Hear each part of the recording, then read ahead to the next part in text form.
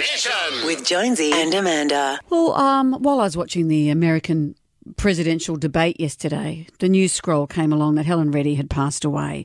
She was an extraordinary icon to so many people. She was the first Australian singer to top the US charts. She had 15 singles in the top 40 on Billboard charts, the first Australian to win a Grammy, the first Australian to host a variety show in America. She was one of the first Australian females to be on the Hollywood Walk of Fame. She was absolutely extraordinary, wasn't Amazing. she? And a list of great songs like You're My World and Oh, love You Love This. Get your hairbrush out for this one. Yeah. Oh, so good. Actually, is that hairbrush worthy? Yeah. Angie, baby. What about this one? Is this Leave Me Alone? Yep. Or is it Ruby Red Dress? Oh, remember she did this. JC Superstar. Yeah, they can't all be winners, can they? Actually, or this.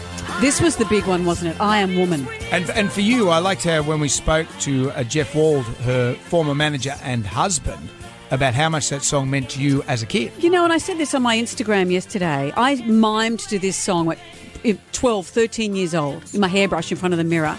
And I wasn't even aware yet of the power of that song, but it just sounded full of potential. And those lyrics, the women who were behind the women's movement found that as an anthem. And singing along in my teens, I've had a life that's been afforded me, a working mother. I've had all those opportunities because of the hard work all those women did who were inspired by that incredible song. And when we spoke to Jeff Wald, her husband and manager at the time of when that song was so successful, the record company didn't even want to release it. Record label representatives didn't think it would be a goer, that it was too angry a song. No, they just, the exact quote from the record company at the time in 1972, early 1972, she had written it for her first album, and she already had one pretty big hit with I Don't Know How to Love Him from Jesus Christ Superstar. Mm. And so she was going to follow that up with I Am Woman and on the second album.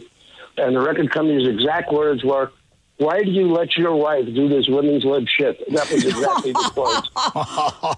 Okay? Yeah. And the truth of the matter is, it wasn't a question of letting her do anything.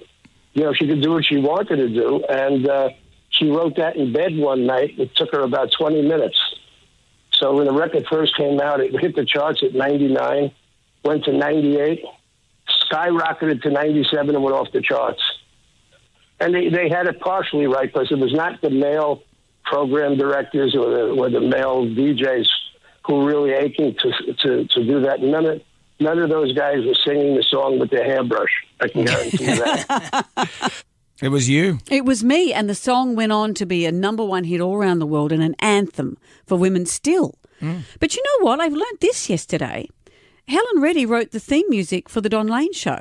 Really? Well, it started with, she had an album track called You Make It So Easy. You make it so easy. Oh, yeah, and they Don Lane jazzed thing. it up, and it became Don Lane's theme.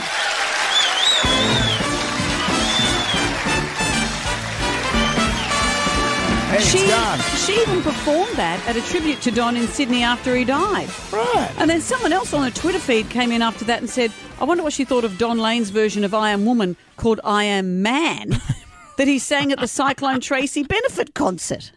Did he do that? I don't know. Don, you've missed the point. I know. You totally missed the point. But Helen Reddy, Rest we in peace. salute you. We should play I'm Woman. I tell you what, why don't we do that? We'll put that on we'll break format and we'll put it on next. I'd love it. Jam Nation With Jonesy and Amanda.